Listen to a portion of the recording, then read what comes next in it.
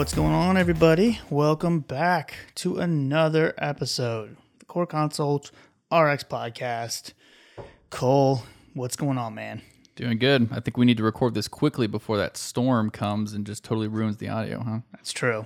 Yeah, so if you start hearing a lot of staticky sound, it's not the audio equipment, it's the outside noise. Torrential downpour that's about to come. I think it's the tropical storm Fred, I believe, coming up our way. Goody.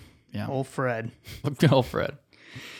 So, how's life as a dad going for you? It's good, challenging, but fun. Is it just like kind of the realness of it set in yet that you are now responsible for this person? Yeah, I went to the pharmacy to pick up my first prescription today because he's got some acid reflux and stuff, and it was it's the Pepcid suspension, famotidine suspension, and they handed it to me, and I was like, does it need to be mixed? And they're like, I don't think so. And I looked at it, I was like, I think it needs to be mixed. And they're like, oh, yeah, it does. Let me mix it for you. I was like, thank you. Oh, off to a good start. Off to a good start. Here we go. We have the great pharmacist. Anna just called me as I was walking in, and she's like, I'm glad there's extra in that bottle because I just spilt it everywhere. I was like, okay, good. We're off to a good start.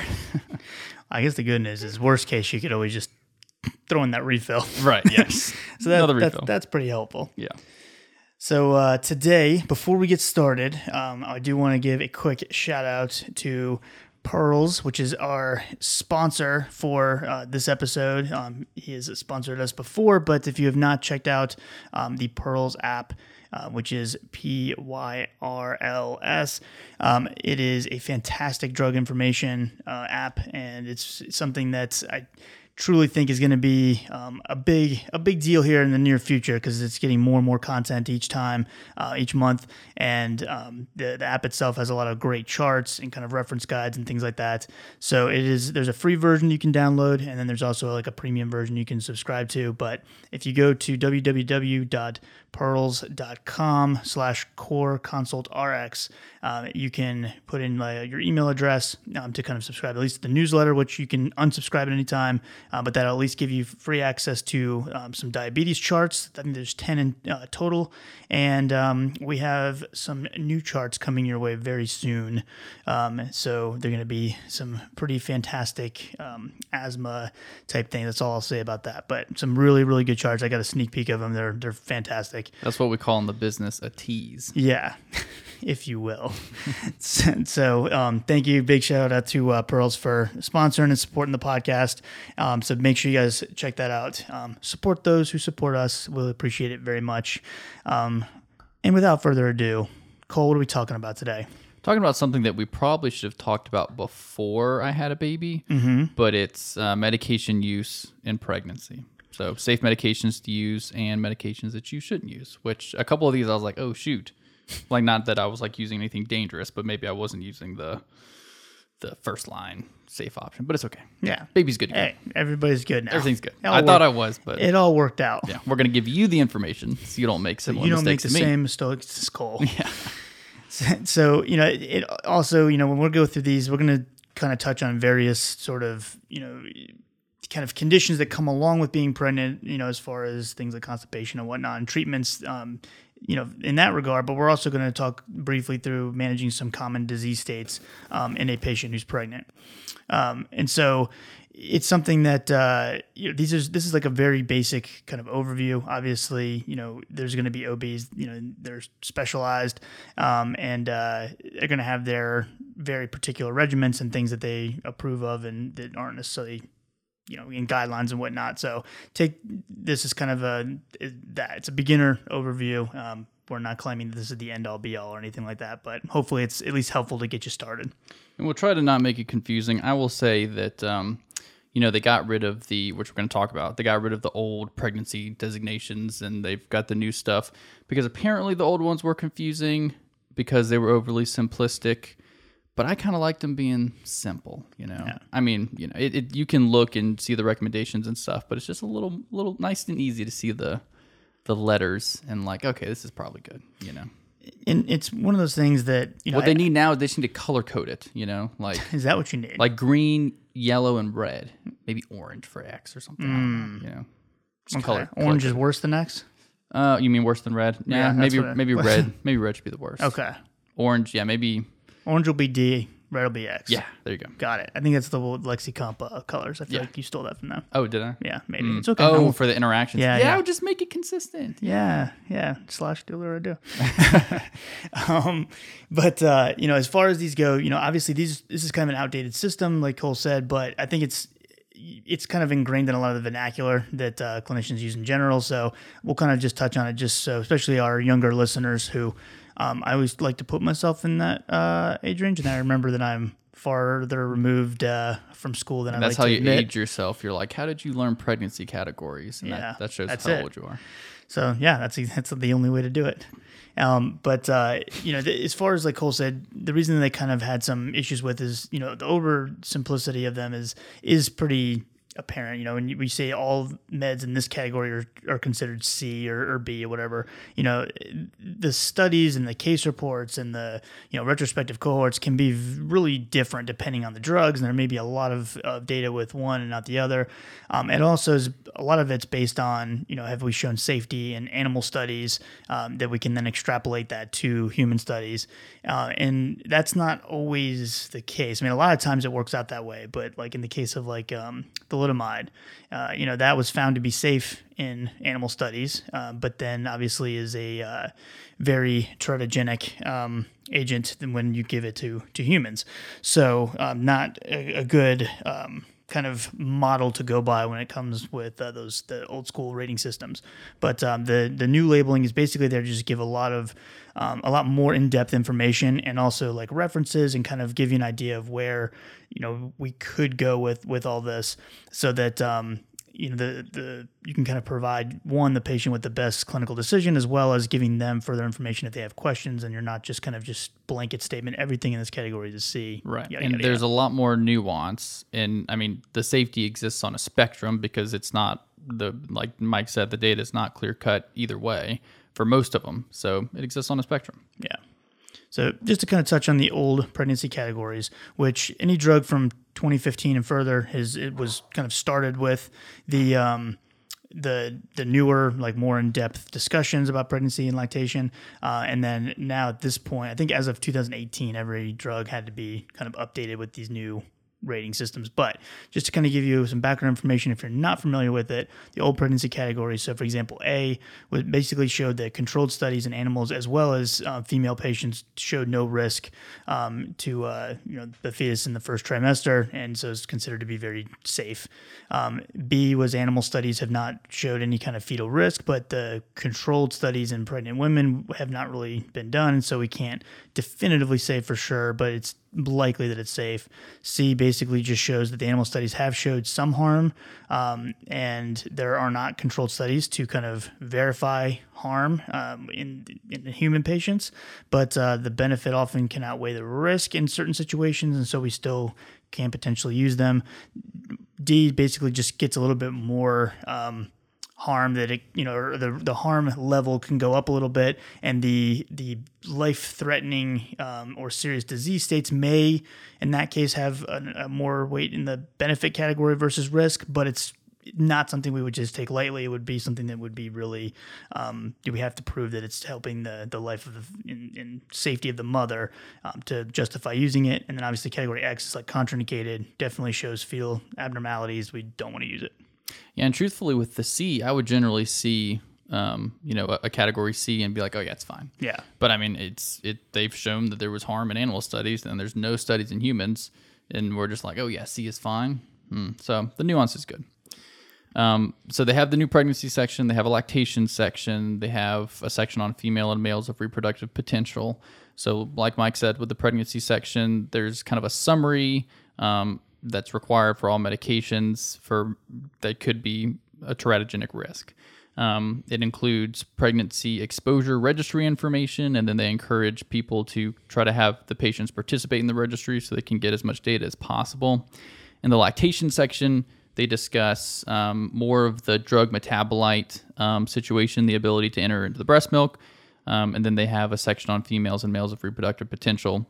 So that's any effects on fertility and requirements for pregnancy testing and contraception with the use of those meds. They give pretty detailed descriptions. So if you look at like Lexicomp, that has all the package insert information, you pull up a drug, it's going to give you probably more information than you even want. Plus, it can kind of give you like specifics of the studies. Whereas, like the example I gave to my PA students was, if fluoroquinolone antibiotic, is it just ciprofloxacin that has been shown to have issues, or is it fluoroquinolones as a whole? And it kind of breaks it down in that way. It's similar to like with macrolides can cause QT prolongation. Well, some more than others, and some more drug interactions than others. You can't just blanket statement, macrolides are this. Right. Same kind of thing with pregnancy, and so it can, or maybe they are blanket statements. So you just got to kind of, it'll give you the insight to kind of make that decision. And I'll definitely say that looking at the LactMed app for drugs, for better or worse, makes me more hesitant than if I had just seen a category C and moved on. Just reading their description of the available data, I'm like, maybe that's not the best idea. Let me look for a safer alternative, Yeah, for sure.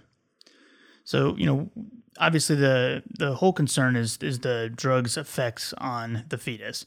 And, with basically having to take into account the what the data says, but also kind of thinking through, some of the characteristics of the medication and chemical itself, in how it is able to kind of cross the placenta and get into the the fetus's kind of circulation to kind of expose them to the drug.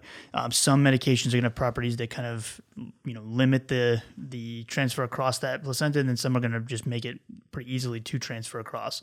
So to give you an example, like certain medications that have a lower molecular weight. So if we think of like 500 Daltons or less, those are going to probably more readily cross the placenta.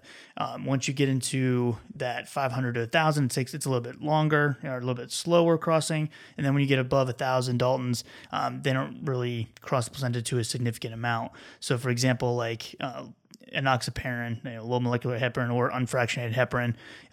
Low molecular heparin is going to have a molecular weight of around 1,200 Daltons, and then the heparin is going to be even higher than that. I think it's like in the 3,000 or 4,000 Dalton range.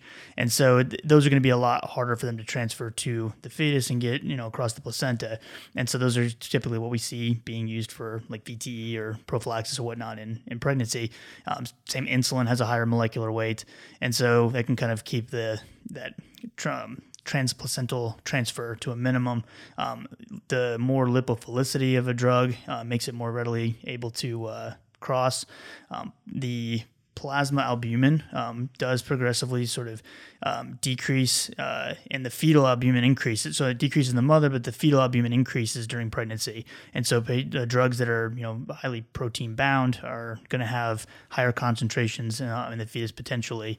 And then the fetal pH even is slightly more acidic. So if you have weak bases, for example, they're going to cross a little bit more readily as well. So taking into account some of those differences can kind of give you some insight, and then looking at the true studies from there to see what the safety data looks like. Lipophilicity wouldn't be a bad band name. It's true. Kind of imagine for maybe more overweight guys up there. It's called Lipophilicity. That's a good idea. Be pretty good, huh? We should sell that. Yeah. Let's get the .com. And then we'll sell the idea. Lipophilicity.com. There you go. I bet it's out there. It's got to be. It's got to be. If not, it's a huge mistake.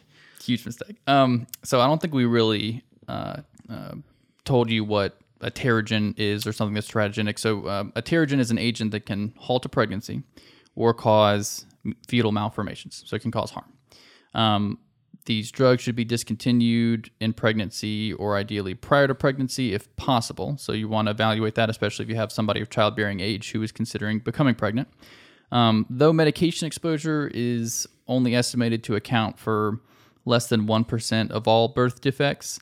Any is too many, but it's not like this happens all the time, and usually because of good follow-up from an obstetrics and gynecology standpoint and from a pharmaceutical standpoint. The use of some drugs known to cause harm may be considered if the benefits outweigh the risk. So, for example, if with seizures are very dangerous to the mother and the baby. So you might consider an anti-epileptic that might not be the safest as far as from a teratogenic standpoint, but to prevent seizures, it might be worth it. or you would look to try to switch to an alternative if you didn't feel like the risk or the benefit outweighed the risk in that situation. So very, very clinical and kind of a discussion you'd want to have with the patient and be pretty upfront about what the risks are. Yeah, I think that's the key, is making sure the patient is in the know and that you're not just making it based on your own clinical decision making, making sure the patient obviously is well aware of risk and benefits. Right. But just to kind of touch on some sort of key teratogens that we need to be aware of. So, for example, things to treat acne, specifically Accutane being the brand name, isotretinoin, the oral retinoid that's available, very effective for severe like nodular acne. However, very teratogenic and old school category X. Very, very strict REMS program associated with it. There's no nuance to that. It's either X or it's not. Yeah, right? I like that one. We'll keep X. I still use X all the time. So, and then the topical retinoid Tazorac is also considered contraindicated in pregnancy. It has more systemic absorption than like the tretinoin or the adapalene, but that one, the Tazorac is truly contraindicated, although I would probably say the safest option would be to avoid any of the topical retinoids in general during pregnancy. But I know Tazorac comes up a lot with being truly contraindicated in the label. Antibiotic-wise, we're thinking like fluoroquinolones, tetracyclines we probably want to avoid.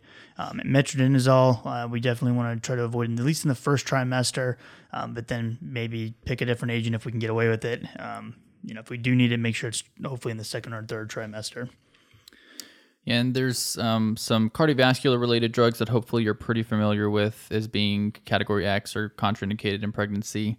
Statins, ACEs and ARBs, or aliskiren, which I did have a couple patients on aliskiren, interestingly. Entresto as well, because it has an ARB in there. And atenolol, that's category X for everything, not just pregnancy. Also hormones. I like that category X for in general. Yeah. If you use atenolol, I thought you would. It took you about 4 or 5 beats to catch on. Stop listening to our podcast if you like atenolol. But also hormones. So for obvious reasons, estradiol and progesterone, you would want to avoid those in pregnancy as well. Some other kind of just important ones that you could run into, some of the mood stabilizers, so things like lithium, as well as some of the anti-epileptics that are used as mood stabilizers, like Divalproex, lamotrigine, topiramate. Those are all also going to be considered teratogens, and we want to avoid those. Things like methotrexate, for rheumatoid conditions, we want to avoid. Paroxetine is one we try to avoid as far as our SSRIs during pregnancy. Paroxetine in particular seems to be more harm potential than others. And then hydroxyurea is another one that we kind of want to be aware of. Probably not going to be one you're going to see as much as the others, but keep an eye out for that one as well. That one could throw you off because you're thinking hydroxyurea, fetal hemoglobin. That's fine because they already have fetal hemoglobin, but we don't want to make those levels go too high because then I'm sure we could have some problems, at least in theory. So, yeah, those are obviously not an exhaustive list because we just got too tired writing them all out. But just some common ones. Just some common ones you will see. Always double check. I don't think I've ever not double checked a pregnancy or lactation question. Even if I feel like I'm pretty confident, like, can I take Benadryl in pregnancy? I'm just going to double check. Yeah. We should make instead of a pregnancy category X list, we should make a core console category X list. That's a good idea. Atenolol, hydrochlorothiazide. Yep. Sofosbuvir, just toss them on there, Yep. Starlix. Yeah. Oh, we got a bunch you're going to put on there. Yeah. Core console category X. Idea. I like it. Yep. Done. So that is kind of the end of us telling you what you can't do in pregnancy. So now we'll tell you what you should do and also some other things that you can't do. But in general, how to treat some common conditions that pop up during pregnancy and what are some safe over-the-counter and prescription meds to use. So constipation, common issue during pregnancy. First line, just like any other time, we're going with lifestyle management. Try to increase your fiber intake, make sure you're drinking enough water and you're adequately hydrated. And some moderate physical activity is fine as well and probably beneficial even in pregnancy. If you need to use something, you can use Miralax. That's safe. It's an osmotic laxative. It's going to, usually work pretty well for most people. With a quick onset, about 30 minutes, could take a couple days, but in general, it's a pretty quick onset. So Miralax is one. Also, you have the bulk forming agents that are safe. You've got the Metamucil, which is psyllium. You got Fibercon, Citracel. Those over-the-counter options. Bulk forming agents are fine. They're going to create a gel-like matrix with the stool, soak up fluid, add some bulk, and just kind of help get it out. Situations where you wouldn't want to use that is if there's some kind of significant issue going on, like a fecal impaction or an obstruction. You wouldn't want to use those. And just make sure to separate those from medications by a couple of hours. Make sure you're adequately hydrated, but of course they can cause some GI upset with gas and bloating and that sort of thing, but they are safe to take in pregnancy. And I think also too, it's important to kind of be upfront with expectations as far as how quickly these are going to work. These are the Miralax, especially. It's much more gentle in the system than like a stimulant laxative. But you're thinking it could take up to like 96 hours to truly start working. And so it's something that you just want to make sure you're telling patients that up front so that they're not, disappointed 12 hours in that it's not fixing their constipation. The bulk forming agents can, work the first day, but it can take, 3 days or so to work. So just kind of giving them an idea. Other potential agents you could use. So one of the stimulant laxatives, so like Senna or bisacodyl, those are, if we are going to use those, they're going to be reserved for more like short-term use. We try not to use, and really that's the same for every patient. We try not to do anything that's like constantly stimulating, that peristaltic, motion and whatnot constantly, to put the GI system under stress. And so we would want to reserve these for a short-term use. We also want to try to avoid some of the like electrolyte-based agents, so like mag citrate, any type of like sodium salt, and those can cause those electrolyte imbalances, and that's going to be something that we definitely do not want to cause an issue with. Patients pregnant. Things like castor oil, that can actually cause a stimulation of the uterine, or it can cause stimulation of uterine contractions. So again, not something we're trying to do. Not ideal. Not ideal. And we're not going to recommend you trying that to induce labor either. Yeah, please don't do that. Save that for someone who knows how to do that. And then mineral oil is another one that should be avoided because that can actually impair the absorption of fat-soluble vitamins. So it may not truly be a clinically relevant risk, but why take the risk in a pregnant patient? They need their vitamins. Yep, for sure.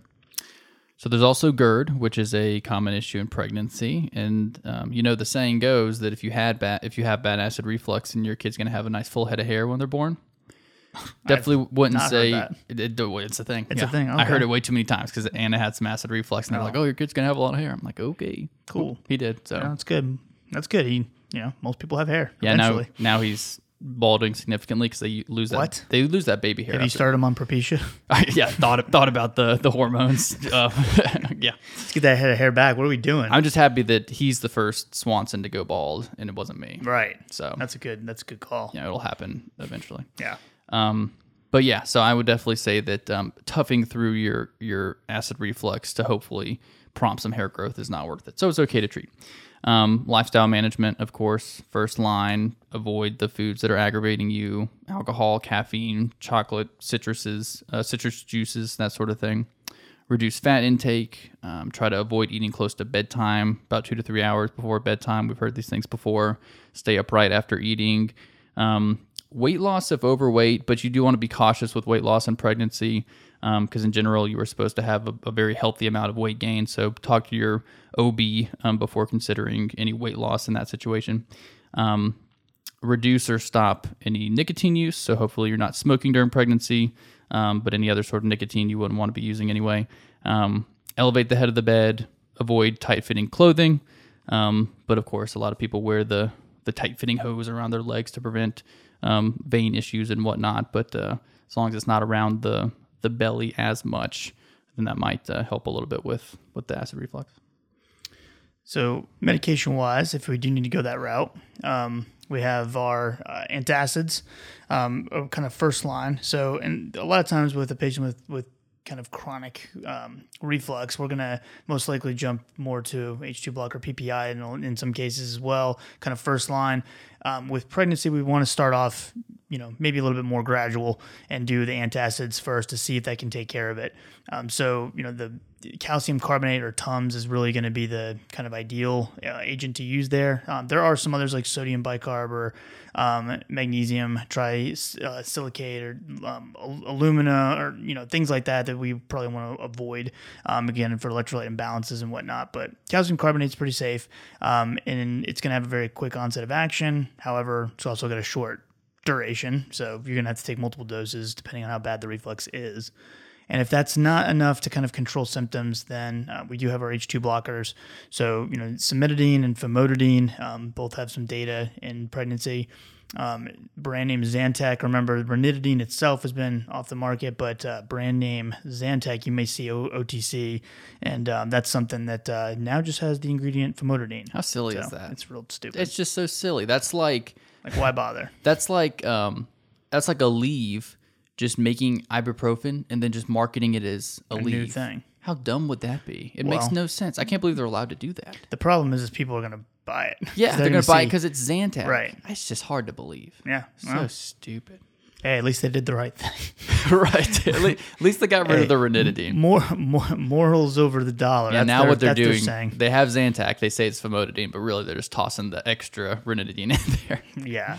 I see what you guys are up to. Yeah. But H2 blockers can be used as needed instead of scheduled if possible. But if it's bad enough, we may need to schedule them. And then if we have to, we can go to the proton pump inhibitors. Again, trying to limit how long the patient's staying on them. There is not a ton of data surrounding, the PPIs. And as far as risks or anything towards birth defects or anything like that, it doesn't look like there's any sort of risk. A lot of the data is centered around omeprazole, and so if you want to be as evidence-based as possible, omeprazole is probably your best bet. But kind of antacids, H2 blockers, and then PPIs if necessary. Yeah, similar kind of thing you would do in a regular patient too, really. I'm a lot quicker to jump PPI if I have to, at least for short term. Oh, yeah. For short term. Yeah, just to kind of get it under control. Right. But let's heal that up and then go from there. As long as you take them off of it, right? Yeah. So nausea and vomiting, very common issue throughout pregnancy and especially in the first trimester. People had told us horror stories. I was all worried about this first trimester. She barely had any issues with that, but I guess it just depends on the person, right? Yeah.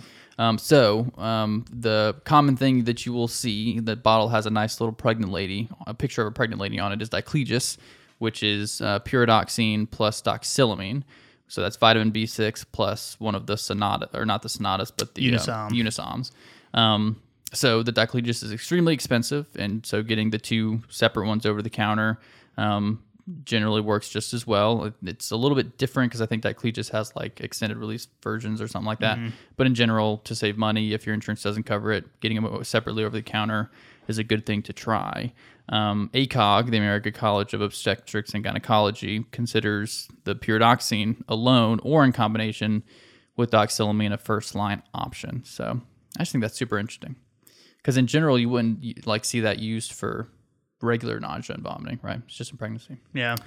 Reglan is another option, but definitely second line because it has some undesirable side effects that can happen.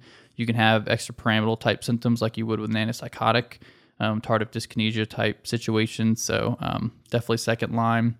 And Zofran, there's a large case control study that found an increase of oral clefts with patients who had Zofran when they were pregnant. There's more recent studies that don't show an increased risk of congenital anomalies. So, maybe just not your first one. And then the other thing I was going to mention too with diclegis is, sometimes because the tablets themselves are 10 milligrams. Yeah, it's 10 of each. And so you basically titrate up to where you're doing, two tablets at once would be 20 and 20. It's going to be really hard to find those specific doses, just in any walk-in pharmacy. However, they do have the more similar doses online, Amazon and things like that. So if you really want to be specific as far as the dosing and making sure you're getting as close to the original dose as possible, you can find them online, but I doubt you're going to find them in the pharmacies. The Unisom is usually 50 or something like that, right? Yeah. Yep. pregnancy or diabetes in pregnancy. I did this when I talked through this stuff with my PA. I also started this slide off with pregnancy instead of diabetes in pregnancy. Did the same thing twice like an idiot. So stupid. So diabetes in pregnancy, third time's a charm. You're going to say pregnancy and Pregnancy and diabetes. What they all about? I mean, it's kind of the same thing, but slightly different. Yeah. Right? It just depends on what you think is more important, I guess. Sure. At least I like how you give me a cop out. I like that. Pregnancy. I'm just going to chalk it up to be being stupid sometimes. So diabetes and pregnancy, gestational diabetes is something that, as far as, detecting it, we definitely should be screening patients pretty early on because keeping a tight glucose control is going to be really important for, ensuring the baby's healthy and all that. So doing kind of a glucose, oral glucose tolerance test is sort of the main way of screening for gestational diabetes. An A1C check, where we would use that potentially in like type 2 diabetes or something like that. It's going to take, a good 3 months to see the elevated blood sugar starting to reflect in the A1C accurately. So you may see a little bit of a bump, but you may not get a full ideal picture. If you look at the A1C, so the oral glucose tolerance test can be a little bit more, effective to catch it early on before that A1C's had a chance to adjust. Yep. So we won't go through the different steps, but basically you give a 75-gram dose of glucose, and then you're checking the fasting level, checking 1 hour after, 2 hour afters, and making sure that at the 2 hours of it, they basically want it to be 152 or less. Milligrams per deciliter. And there is another way, which is the one I'm more familiar with, which is where you get 50 grams, and then if it's elevated, then you would come back later on and do 100 grams, and then see if it's still elevated, and that would diagnose it. So the two-step I've seen a lot, and I'm looking at these amounts of grams of sugar, and I'm like, man, I do a glucose tolerance test every day. This is a daily situation for Cole. That's terrible for you. You have to drink sugar-free monsters like I do. I know. I've got Coke Zero right here. So healthy. They say not to drink. Like when you look up podcasting tips, like how to be a good podcaster, did this a long time ago, like 3 years ago. They say don't drink carbonated beverages. Why? Before or during. Burp? Yeah, burp or like, I don't know. I drink one every single time I record something. And that's whether it's something for Patreon. This never fails. Probably have burps like crazy on Patreon. So I think we're just proving the pundits wrong. That's what we do, right? That's been our ticket, is just never look up what you're supposed to do and just kind of start talking in this microphone and just see what happens. And it's worked pretty well. But it's worked reasonably well. Subjective. Yeah, right. We think it has. It's been fun. Okay, so managing gestational diabetes, obviously the lifestyle management's going to be super important. Same kind of things apply as far as exercise. Maybe depending how far along the patient is, maybe we're not telling them to go jump into a CrossFit workout if they've never done that. Although I have seen some pretty boss moms doing CrossFit workouts pretty far along into their pregnancy, which is pretty awesome. But, the glucose monitoring and all those types of things we do want to encourage. But then oftentimes we're going to need insulin therapy. And it's basically like kind of treating as if they're a type 1 almost, but pretty tight control of glucose using insulin therapy.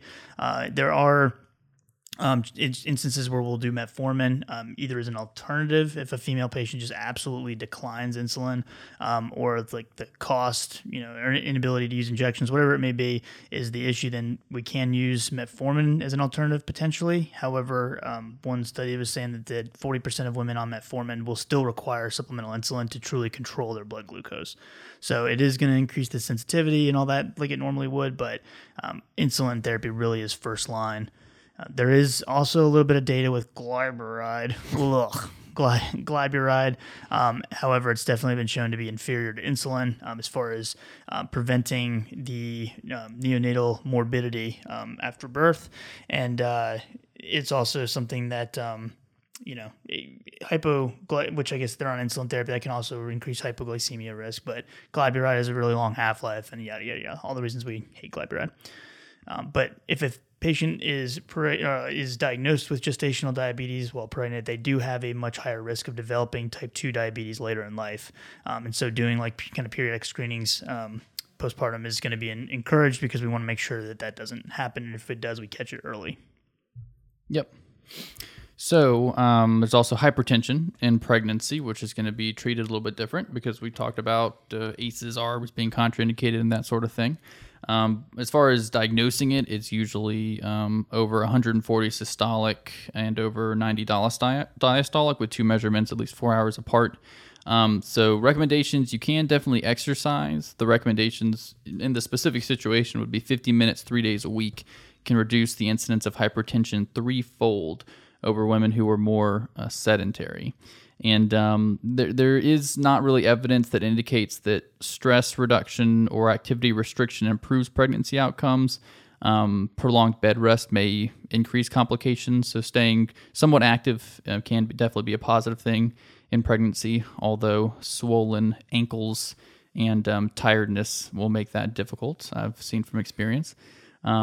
And there was actually somebody I knew who was on bed rest in the last few weeks of their pregnancy because their baby was breached. And when the babies are in the womb, they will like stretch out like significantly, just stretch and push their feet. And since he was breached, his feet were at her pelvis, and he stretched out and pushed and broke her pelvis. What? Yeah. And she was on bed rest for like the last 3 weeks until to term. How wild is that? Whew. Dude. Thank you, Mom. Much respect, ladies. We respect the ladies. Oh my gosh, we respect the ladies. That's ridiculous. Yeah. Oh my gosh, couldn't do it. I'd be crying like a wuss. Terrible. It was like her second or third kid. It wasn't even the first. Oh my gosh. So treatment. So the treatment of choice used to be methyl-dopa, is the one you would hear about. Labetalol is increasingly used more often, mainly because of fewer side effects. Methyl-dopa still works fine. But it's got a little more side effects than labetalol. Nifedipine is a long-acting agent, and it's considered one of the first-line agents you could consider. Thiazides, not quite first-line, but generally safe at lower doses if they're started prior to conception for essential hypertension. So yeah, there's some caveats to that. But like I said, ACE, ARBs, direct renin inhibitors, aliskiren, contraindicated, major teratogenic potential, fetal toxicity, death, take them off before they get pregnant, or if they're considering becoming pregnant. Yeah, that's a good point too. If you have a patient that is actively becoming pregnant, switch them ahead of time. Yeah. Or with any of the other meds if you can. Yep. Good call. So again, just kind of talking through some of the antibiotics, specifically with UTI infections. So with a UTI, nitrofurantoin, we've all kind of seen that being used as one of the first line options for uncomplicated acute cystitis, and that's one that is still considered to be a first line option in pregnancy. However, if the patient has a documented glucose 6-phosphate dehydrogenase deficiency, there is like a theoretical risk for the neonate developing hemolytic anemia. And so after the 37 weeks gestation period, we probably do want to avoid nitrofurantoin in patients that have that glucose 6-phosphate dehydrogenase deficiency. Beta-lactams can be used, so like penicillins and cephalosporins. However, they're no longer recommended in just non-pregnant patients with UTIs. They are considered to be safe in this patient population as far as pregnancy goes. However, the cure rate of UTIs, there's a lot of resistance now, with beta-lactamases and especially on our gram-negative bugs. So not the most effective, and that you may want to get a kind of proof of cure if you do use one of those. And then sulfamethoxazole, trimethoprim, possibility of being able to use that. Trimethoprim is a folate antagonist, though, and is going to be pretty much contraindicated during the first trimester. And then we also would want to avoid Bactrim in the sort of the last weeks of gestation. But in the middle, we could potentially use it if we had to. But nitrofurantoin is probably a better option. Yep. And on the same vein as the UTIs, there's vaginal fungal infections, candidiasis infections. So miconazole, clotrimazole, topical cream, suppositories, those are safe. Those are preferred. The big thing to remember is avoid oral fluconazole, oral diflucan, which is usually the treatment staple, right? So there was a 2016 JAMA study that showed an increased risk of spontaneous abortion with the use of oral fluconazole. So ACOG now says to avoid that. There was a 2020 study back in June looking at the risk of malformations in U.S. databases and a couple million pregnancies who reported oral fluconazole use in the first trimester. and almost 40,000 of them were associated with a 30% increase in risk of musculoskeletal malformations at doses lower than 450 milligrams. So avoid diflucan in pregnancy.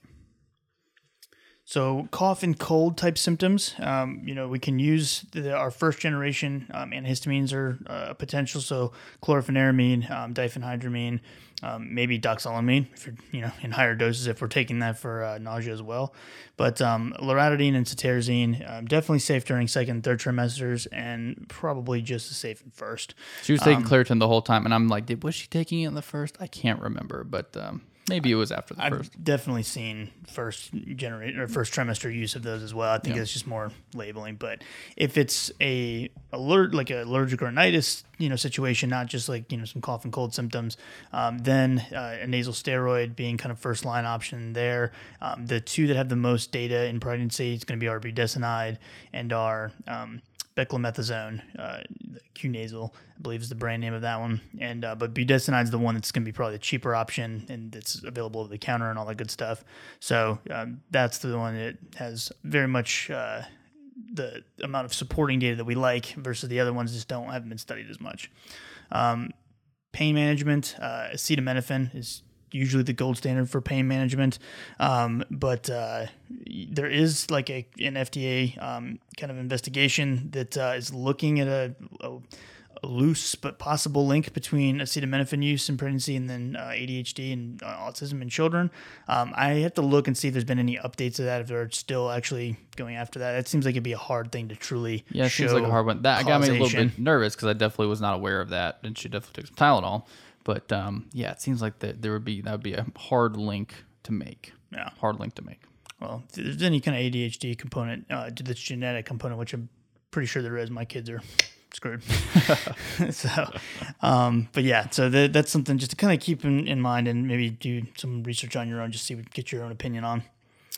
Asthma, if we have to use like kind of maintenance therapy, then again, budesonide being the steroid that, whether it's inhaled or the intranasal, budesonide has a lot of the data surrounding it. So if we're using a steroid to kind of control symptoms, then budesonide probably be a good option to go with. So with VTEs, so venous thromboembolisms, mechanical valves, Mike kind of mentioned anticoagulation options before when he was talking about the molecular weights, but low molecular weight heparin and unfractionated heparin would be options. The DOACs don't really have enough data to be classified as safe. So the Lovenox or the heparin is definitely what I've seen used more often. Also, you can have thyroid issues. So patients with hypothyroidism, you can use the levothyroxine. It may require dose adjustments, maybe an increase of 30 to 50% during pregnancy. If hypothyroidism is not treated, it can increase miscarriage risk. So you would want to make sure you treat that and screen for that as well. There's also hyperthyroidism. Mild cases won't need treatment. If possible, normalize the mother's thyroid function before pregnancy. If you have to treat it, like if they have a Graves' disease type situation, propylthiouracil would be the preferred drug in the first trimester, and then methimazole would be the preferred drug in the second and third trimesters. Let's see. So we talked a little bit about lactation early on, just mentioning that that topic is also addressed in the kind of detailed description of the effects of the drug. But things that properties of the drug that can kind of increase the excretion into breast milk. Drugs that are non-ionized, drugs that again have small molecular weights, they're higher volume of distribution, higher lipid soluble medications. Those are all going to have a little bit better, passage into the breast milk, but a lot of other medications do have low excretion and are safe to use while breastfeeding.